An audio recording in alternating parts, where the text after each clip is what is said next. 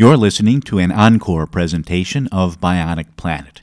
This episode first ran in February of 2018 under the title, How Nature Can Get Us 37% of the Way to the Paris Climate Target. Over in Switzerland, there's a company called Climaworks that manufactures these machines about the size of a walk-in closet.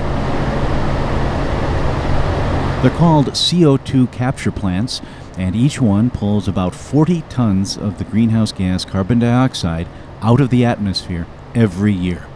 That's enough to offset the emissions of 2 average Americans. The pure carbon dioxide could then be pumped into greenhouses where plants bearing fruits, vegetables, and grains breathe it in, turning the carbon into food, plant matter, and soil while exhaling the oxygen. Because the levels of carbon dioxide are so concentrated, the yields in these greenhouses are about 20% higher than normal. Up in Iceland, the company has built a giant array of these things and hooked them up to a geothermal power plant, which uses the Earth's own heat to make electricity.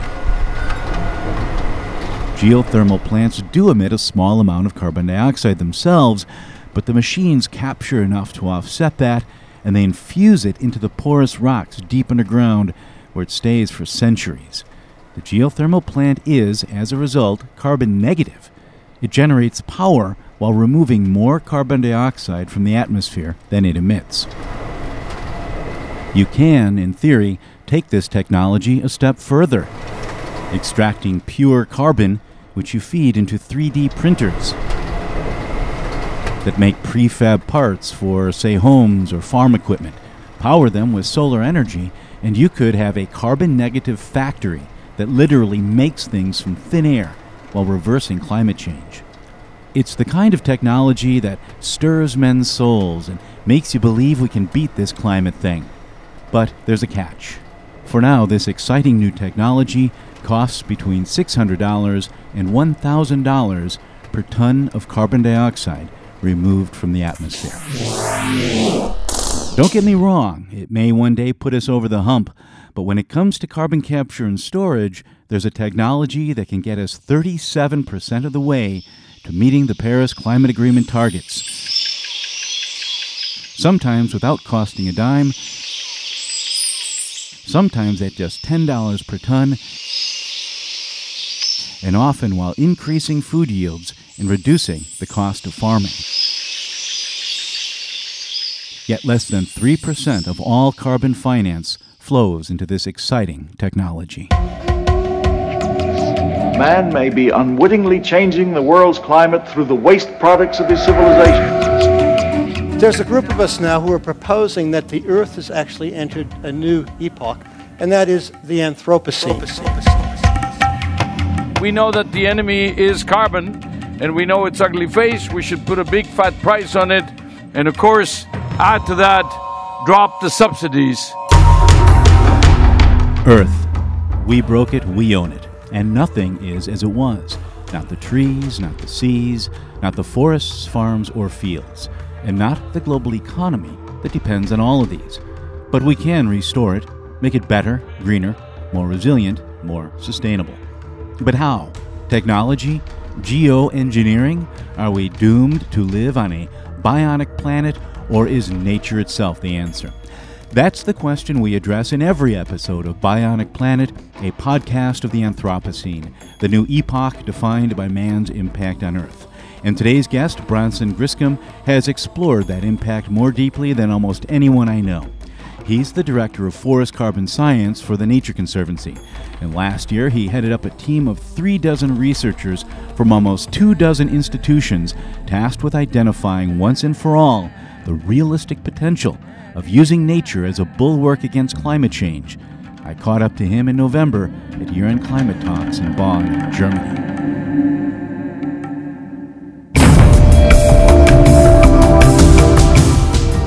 We're focusing on a report called Natural Climate Solutions, which you can probably find with a simple Google search, or you can visit the show notes for today's episode at bionic-planet.com. This will be episode 31.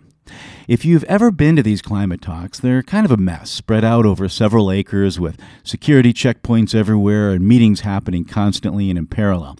I've been trying to pin down Griscom since reading his report before the talks began, and we finally caught up to each other at a side event focused on carbon capture and storage, which is where I learned of the technology that I mentioned earlier. We both came out of the event pretty pumped about what we'd just learned, and that's where this interview picks up.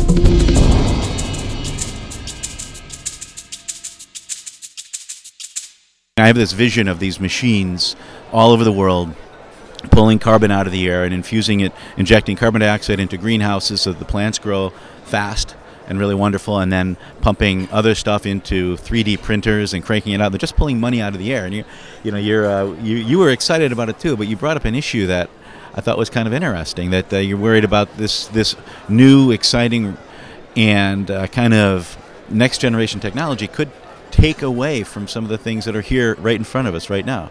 Right? Is that kind of what you were? Yeah. So, Steve, I absolutely share your optimism coming out of that event.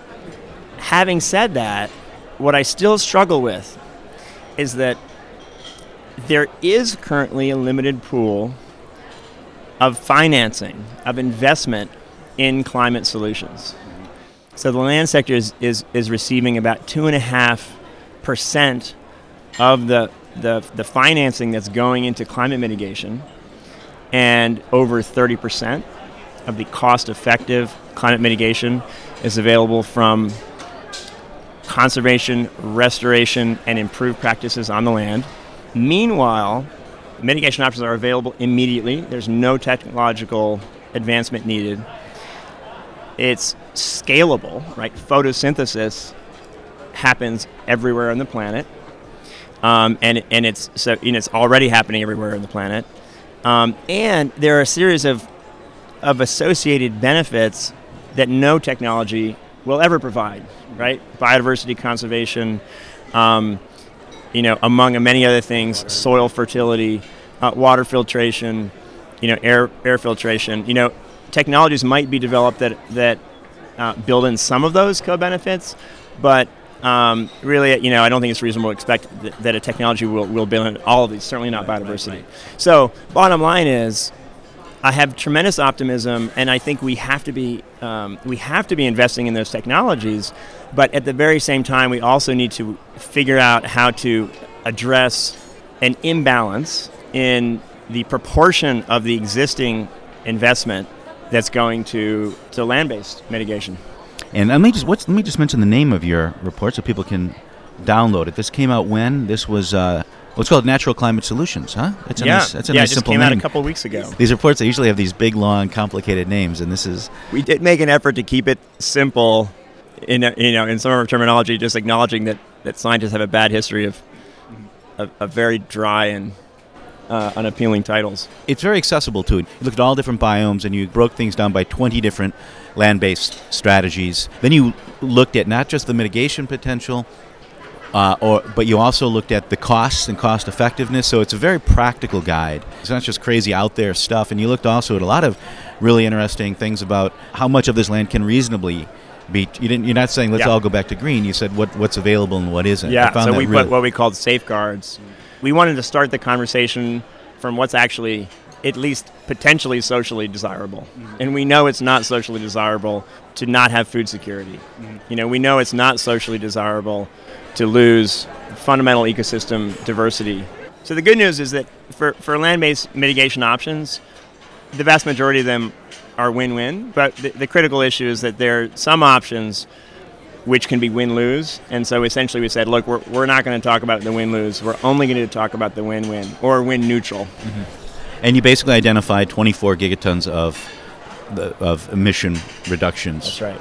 Per year, right? Or was that over the course? Yeah, and let me just qualify that, though. So it's, 24 billion tons CO2 per year of mitigation potential, and that includes both avoided emissions and additional sequestration. Okay, so both sinks and avoided sources. A simple comparison would be avoided deforestation would be an avoided emission, reforestation would be an enhanced sink. Right. In the ag sector, you have a number of better practices, such as cover crops, during the off season, better grazing practices that will increase the sink into the soils and actually creates more fertile soil, so there's a win-win there. But there are other ag practices that are an avoided emission. So avoiding the excessive use of fertilizers is actually amazing, the extent to which fertilizers are essentially over-applied just because farmers don't have a sophisticated methods, even though they're available, they're not being used in many places to target the application of fertilizers to actually optimize the growth of the plants but not burn them. Right. And so there's an example where you're actually saving money by optimizing the application of fertilizers and avoiding an emission. So bottom line is there's both avoided emissions and additional sinks in both the forestry and the ag sectors, as well as in the wetland sector, which we bring into the equation. Did you look at agroforestry as well as a? We did. Because that's a field that I've just discovered it.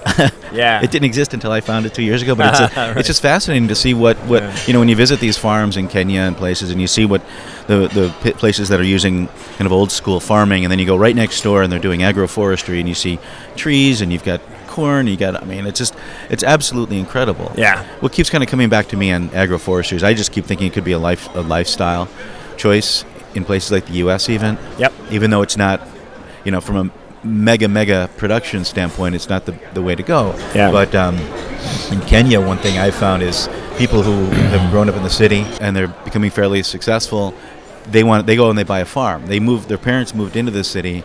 There's this whole back to the land movement in Kenya, and it's people buying small farms and treating them as a hobby that makes money. Did you look at this at all? Yeah, no, we did. Having said that, it being a global analysis, we didn't get nearly as granular as the kind of story you're telling. Right. But let me just emphasize that's the kind of story that we're excited about, and that is embedded in actually at least two of the pathways. So the two main pathways. So again, just to clarify that we use the term pathway to refer to a category of action, a type of action that we can take to either avoid emissions or increase sinks in terrestrial ecosystems. Two of those pathways are where agroforestry plays in.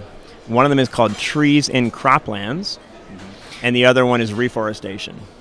Because agroforestry is actually it involves a tremendous range of options, from adding one tree across a hectare or an acre to provide forage for your cattle at one extreme, to an actual forest that's a full, it's completely tree dominated. On one extreme, agroforestry can be really dominated by annual crops and more of an sort of, a cropland system, but with trees.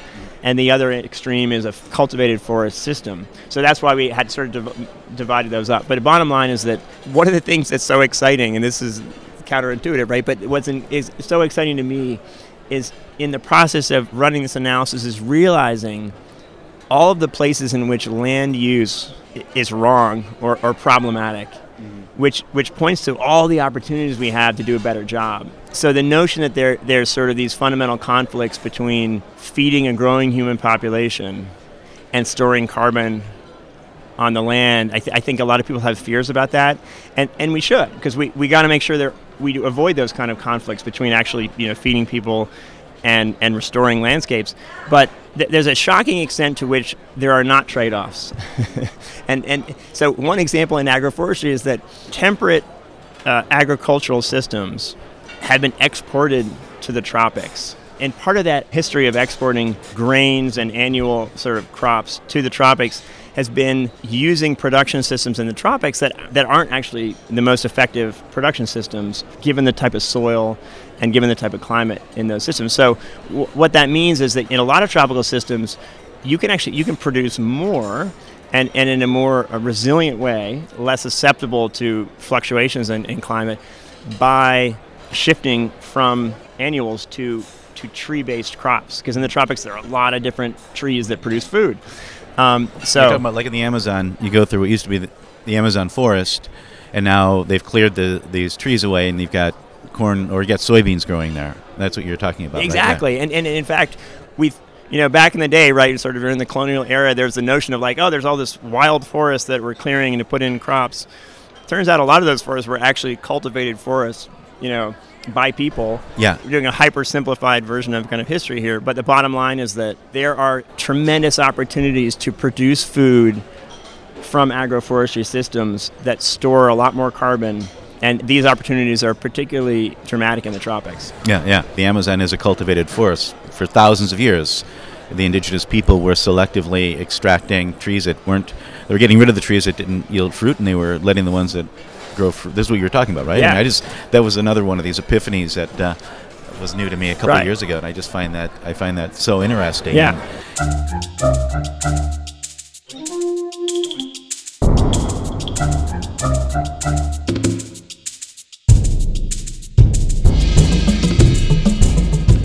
I experienced that epiphany while listening to an audiobook called 1491, New Revelations of the Americas Before Columbus by Charles C. Mann, which you can buy at audible.com.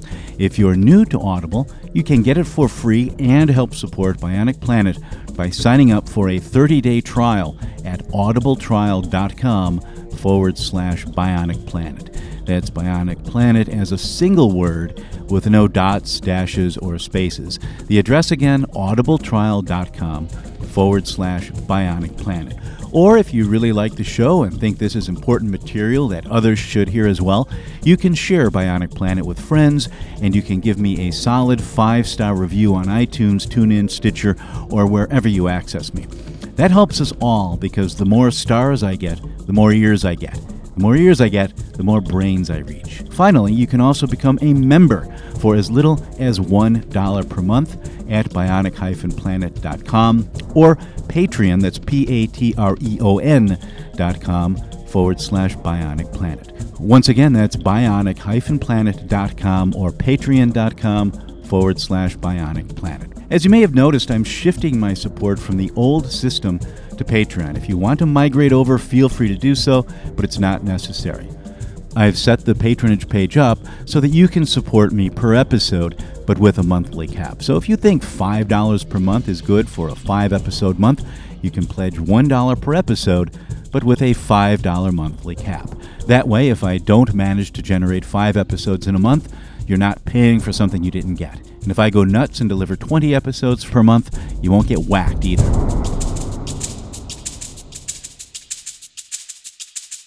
You identified about 30% more potential mitigation than previous studies. Why is yours so much higher than what other people found? What did you look at that they didn't see?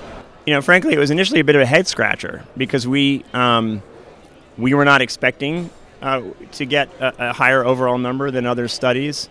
And so we actually had to go back and look and try to answer that question for ourselves. And what we realized is that there are a number of pathways that were not fully included in any other prior assessment. There are a variety of prior assessments that have been done, some of which focus on particular regions of the world, such as the tropics, excluding temperate and boreal zones. There are other studies that include some pathways globally, but not others. But there are no pathways that fully include, at least to the extent that we have, all 3 biomes that we looked at. So wetlands, agricultural, and grassland systems, and forests. And did so globally. And in particular, so just for some examples, wetland systems had been relatively ignored. They were not fully included in the last IPCC report. Some aspects of wetlands were, but many aspects were not. So when I say wetlands, by the way, I'm talking about a whole range of ecosystems from mangroves to what are called peat swamps, which is freshwater wetlands, other types of coastal wetlands like salt marshes, seagrass beds. Another category are, just as an example, is things like savanna burning, so early season savanna burning that better mimics natural fire regimes, can increase carbon storage in sort of transitional grassland savanna ecosystems. So that's another example of something that we think has not been picked up before and included. So bottom line is we filled gaps, and we think that's the reason why our number is higher than prior studies. And forests are where the most potential is, and then wetlands were number 2, right? Wasn't that the... Actually, I think it's agriculture. Sorry, yeah, agriculture is the number 2. Okay. And wetlands were number 3. Did you factor in the other greenhouse gases as well? Or We did. Okay, because I saw Yeah. you alluded to that here, but I wasn't sure if that was actually in the final. Yep. We did. We included, all greenhouse gas emissions that were significant enough to warrant including. And I will say this, is that the proportion of non-CO2 greenhouse gases that are at play in the land sector is lower than the overall proportion for all anthropogenic emissions, which is just to say that CO2 emissions tend to particularly dominate in the land sector. Having said that, there are very important exceptions to that in terms of methane emissions in wetland systems. From standing water. Right? That's right. I mean, yeah, exactly. Methane plays an important role in kind of in wetland systems, as well as in livestock, cattle systems. Nitrogen is a critical factor in better fertilizer management. So there are a variety of exceptions, but CO2 dominates. You looked at this globally, and you said, okay, this is what we could do if cost were not an issue. Yep. And then you said, okay, now let's kind of go the next step. Let's look at this realistically and Yep. say, this put in the costs. And what would be, like when you start looking at the most cost-effective solutions that we could implement, what were some, is there one that you would want to maybe run through and highlight? Yeah, so we highlight a few of the most cost-effective. So we essentially did 2 price points. One is set at a price that would be saving money based upon the expected cost of climate change. Mm-hmm. So climate change is expected to cost more than $100 per ton of CO2 in the air to society. So if we were totally rational creatures, we would say, okay, then I should pay at least $100 to avoid a ton of CO2 in the atmosphere. Right. So we use that as one price point to say, okay, essentially, what is the rational investment level in each of these pathways? And then we said, okay, that's $100 per ton. Society right now is not yet willing to pay that amount. On the other end, there's the amount that we are already investing in climate mitigation in certain parts of the world. California is the best example in the U.S., where they're already paying, I think it's like $12 per ton of CO2. So then we also looked at that level to say, hey, where's the low-hanging fruit? Where's the stuff that's kind of like, we should be doing this right now based upon existing financing mechanisms. Some examples. So avoided forest conversion is is the second largest pathway that we discovered, but it is the largest pathway in terms of the lowest cost, $10 per ton opportunity. The $10 per ton is based on the price of, like, say, a voluntary offset? You can have different types of mechanisms for valuing carbon. So it could be a carbon tax. It could be, where the revenues for that tax are then invested in types of solutions. It could be a cap and trade system, like in California. But in any case, the notion is if you were willing to pay for $10 per ton of CO2 that is not in the atmosphere and stored instead in living ecosystems, what would be the rational amount of investment in any one of these pathways? And the largest option for that level of willingness to pay is avoided forest conversion. Why not reforestation? Because when you convert a forest to a non-forest, you are, in the period of a year or two, taking 100+ years of carbon storage from the growth of that forest and putting it into the atmosphere all at once. So there's a pulse of emissions. Right. Whereas when you reforest, you have to wait. Every year it grows a little bit. It grows a little bit. So it just means that the annual phenomenon is much more dramatic when you convert a standing forest. Right. Yeah, I see how you use you're looking at between now and 2030 explicitly here. Yeah. Right. So for every acre or hectare of land that you don't clear, you avoid a much bigger emission than the sequestration of every hectare that you begin to reforest. Gotcha. You plant new seeds. Having said that, there's a lot more land that you can reforest than there is land that's deforested every year. So the flip side to that is that the actual total potential for reforestation is higher than avoided deforestation. But in what's called, I think of Harvard, it's called the mitigation hierarchy. Mm-hmm. The notion is, start by, not damaging the system as kind of a first priority, and then, restore that system. Mm-hmm. So stop take your boot off the neck of Mother Nature first, and then help her stand up and restore her to better health. Having said that, we no longer have the luxury of taking this in a sort of one thing at a time sequence. Mm-hmm. We've got to be doing these things all at once. Right. And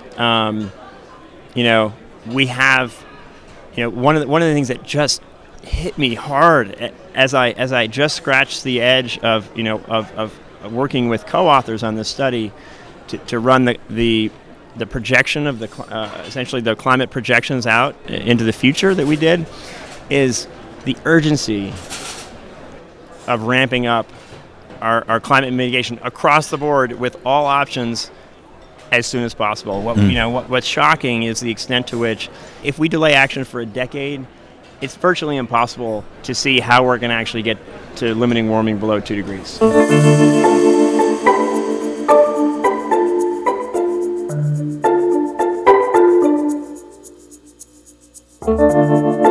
So, how urgent is it?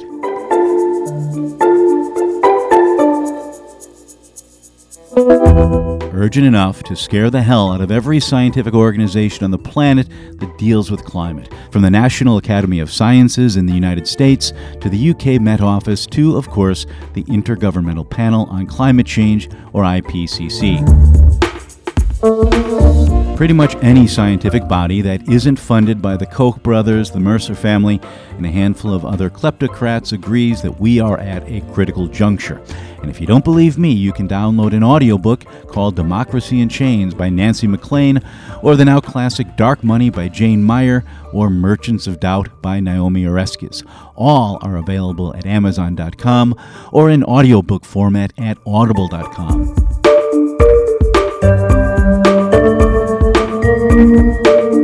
If you're a first-time user of either service, you can help me build a counter-propaganda war chest to improve Bionic Planet and bring you more and better episodes. If it's Audible you want, then sign up for a free 30-day trial at audibletrial.com/Bionic Planet. That's Bionic Planet as a single word with no dots, dashes, or spaces. The address again, audibletrial.com/Bionic Planet. If it's books you want, just go to bionic-planet.com and click on the Amazon advertisement. That will take you to the Amazon site, and I'll get a few pennies for sending you there.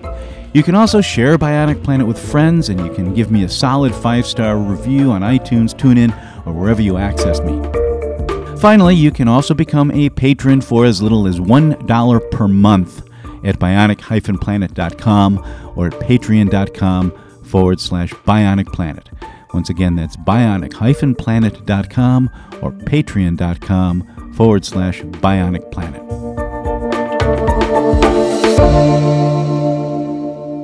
Getting back to my interview with Bronson Griscom, we had a hard copy of his report in front of us, and you can find a link to that report in the show notes for episode 31 at bionic-planet.com or by doing a Google search for Natural Climate Solutions. And let me just and describe this chart you've got, because this is something I would encourage anybody who's listening to go and check it out, because it's pretty accessible. It's very easy to see what you're describing. You've got the 20 different activities, and then each is broken into a bar. The left side of the bar is gray, and that's the low-cost portion. That's kind of the dark gray. Then you've got the kind of medium gray, which is a little higher cost, and then the white one is the just the most you can go, I guess, right? Would that be the way? Right. Yeah. Most can you go without passing essentially the guardrails we put on that, the safeguards. Gotcha. Okay, that's okay. Now, so go ahead. I sorry, didn't mean to interrupt. Absolutely. So. So two or three other, really low-cost, particularly exciting options that emerged. So one of them is natural forest management. Mm-hmm. So what we mean by this is primarily natural forests that are managed for timber production. Mm-hmm. Something like half of all forests in the world are managed for some degree of timber production, and about 7% of forests are in intensive plantations, but the vast majority of the extent of what we're calling working forests, production forests, are essentially natural forests that are harvested. So in those really extensive natural forests that are harvested, the practice is used to harvest trees in natural forests tend to be pretty sloppy. And what that means is that there's a lot of damage done to the forest while extracting those trees that actually have commercial value, because usually not all the trees in the forest will have commercial value, especially in more diverse forests. What I love about this one is that you can professionalize that business model of extracting trees from a natural forest while maintaining the wood production and increasing the carbon stocks, because you're essentially being more efficient. We're talking about improving a business model to harvest wood while improving the integrity and the storage of forests. It's a huge opportunity across vast areas of tropical forests and temperate forests. I just did a piece on a group called the Dogwood Alliance. I don't know if you know them. I've heard of them, yes. And they did a lot of work with Staples, where Staples was paying, because Staples wanted to increase its supply of certified as sustainable paper. And so they bought carbon offsets from all these small landowners to see if it would be cost effective to use carbon finance to get these landowners to shift to FSC certified practices. And what they basically found is it only worked if you had a large piece of land. If it was a smaller one, it just wasn't financially viable. But they did have a video that was really, really clear to see what they did, because they just went with one of the companies was a group called the Forestland Group. Okay. And they're a big landowner. And they were just kind of walking through the forest saying, okay, you see this here? Now, this is kind of dead wood. This tree is unproductive. If we were just doing this the normal way, we would have removed this because it's in the way. But now, because we're getting the carbon payments for this, it's actually viable for us to leave these trees standing and go in and more selectively log. That's what you're talking about, I guess, right? That's exactly what I'm talking about. Let me give you one more example. So we've got a project in Southern Virginia called it's in the Clinch Valley, the Clinch River Valley, and the initial goal of this conservation work that we, the Nature Conservancy, were doing there is we were concerned about an endangered freshwater mussel that was suffering from the lack of water quality, soil erosion that was dumping soil into streams that was going into the river and killing off this species of freshwater mussel. This is mostly private lands. So what we did is we went and we connected with a number of landowners in this pretty remote part of Southern Virginia. And we said, hey, we'll make a deal with you. If you sell us an easement, you agree to not develop your land, then we will pay you, the landowner, an annual fee for harvesting the timber. And we're going to pay you the amount that you've been making historically off of just, the primary use of this land, which is earning a few bucks from harvesting wood. So we say, okay, we're going to pay you an annual fee, and then we, the Nature Conservancy, are actually going to do the timber harvest for you. We're going to manage that. And then what we do is we bring in really good foresters to do top-of-the-line, low-impact logging, maintains the jobs in that region where you really desperately need jobs, maintains wood production, which actually we've got to maintain because the alternatives to wood, cement and steel, have higher carbon footprint. So maintains that, but dramatically reduces the sediment loads, is maintaining that endangered mussel. And then along the way we realized, my gosh, we could sell carbon credits because we're storing more carbon. So it wasn't even in the initial reason we did it, but we realized that is now the primary financing for that, and it's allowing us to expand that model far beyond the Clinch Valley. Interesting. Getting back to the chart, you'd mentioned nutrient management before, which is fertilizer, I guess. And I see here on this chart that's one of the best low-cost solutions in the agriculture and grasslands section. Can you tell us a little bit about this?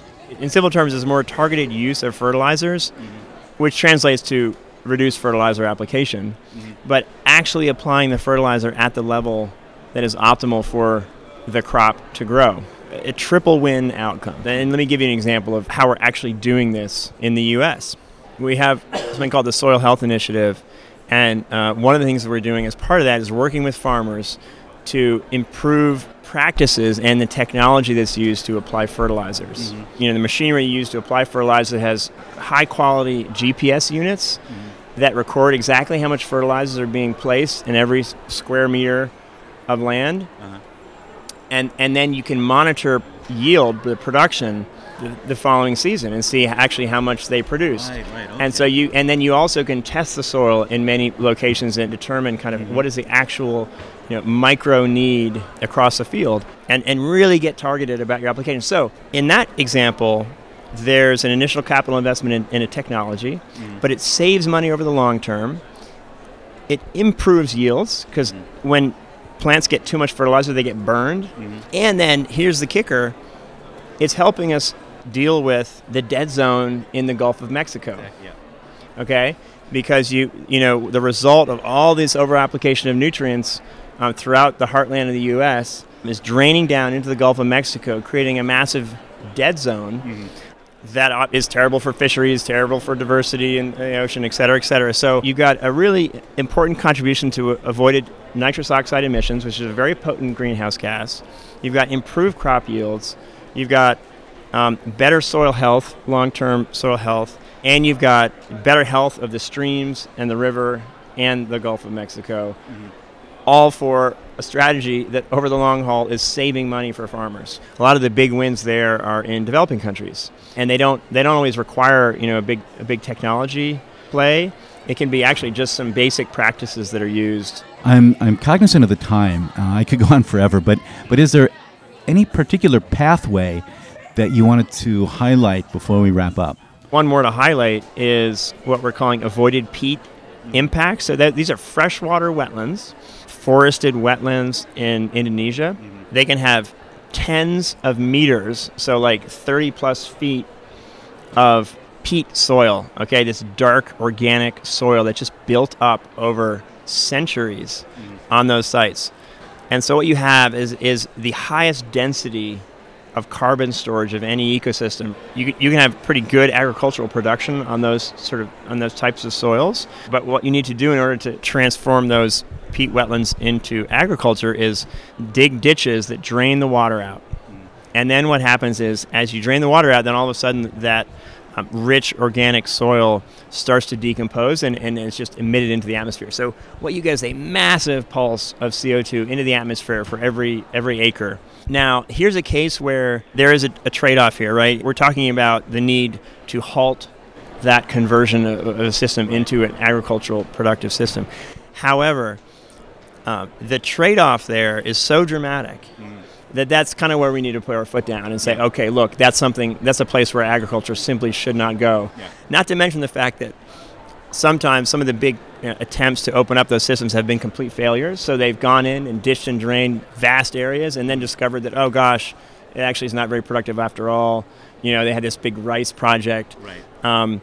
And so it's like lose-lose. Spent a bunch of money, emitted vast amounts of carbon, and nobody benefits. Okay, and one last question. Over in the negotiations, they agreed to fast-track policies around agriculture, mostly because so many countries have pledged to reduce their emissions by improving their agriculture practices, but then they realized they couldn't put a number on those practices. Do you see this research feeding into that? I guess I would assume that's your goal, right? Absolutely. And so I think exactly kind of what we are already seeing as a next step, but we hope there's a growing awareness of, is that, look, folks, we now have a whole set of different specific actions that we can take to increase storage of carbon in soils, essentially removing this carbon pollution from the air and turning it into healthier, fertile soils. And here's a menu of options. Some of them are more relevant in some countries than in others. And let's dig in on, the actual specific practices, the specific technologies that are going to be relevant in country X for, this pathway. So getting down to that granular level of conversation about how to actually implement this stuff, that's where we have to get to, because we don't want to stay in the stratosphere of just being inspirational. We've got to get down to action today. Bronson Griscom of the Nature Conservancy closing out this episode of Bionic Planet. If you like what you hear, be sure to share the love by giving me a good rating on iTunes, Stitcher, or wherever you access the show. You can also support me financially for as little as $1 per month by becoming a patron at bionic-planet.com. If enough of you do that, I can deliver more episodes and maybe better produced episodes to boot, with a second set of ears and better editing and pacing. And finally, if you listen to audiobooks, you can support by visiting audibletrial.com Bionic Planet for a free 30-day trial at audible.com. The address again is audibletrial.com/Bionic Planet. That's Bionic Planet with no dots, dashes, or spaces, as opposed to my website, which is bionic-planet.com. That's all for today. Until next time, I'm Steve Zwick in Chicago. Thanks for listening.